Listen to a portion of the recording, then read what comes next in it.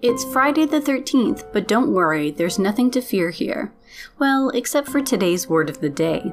The word for today is hobgoblin, spelled Hobgoblin. It is a noun meaning something causing superstitious fear.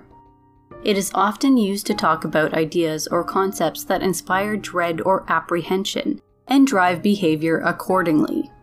For example, in a book review for the New York Times in 2017, the writer Eleanor Lippman wrote of emotional hobgoblins that throw characters off kilter.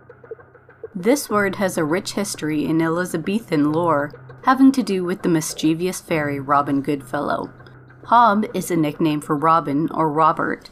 Goblin comes from a Middle English word meaning a devil, incubus, fairy.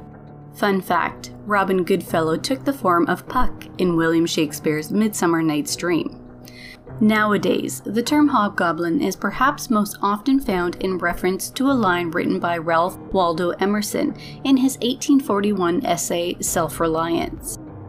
Consistency is the hobgoblin of little minds. Don't be afraid to tune in tomorrow for another word of the day. See you then.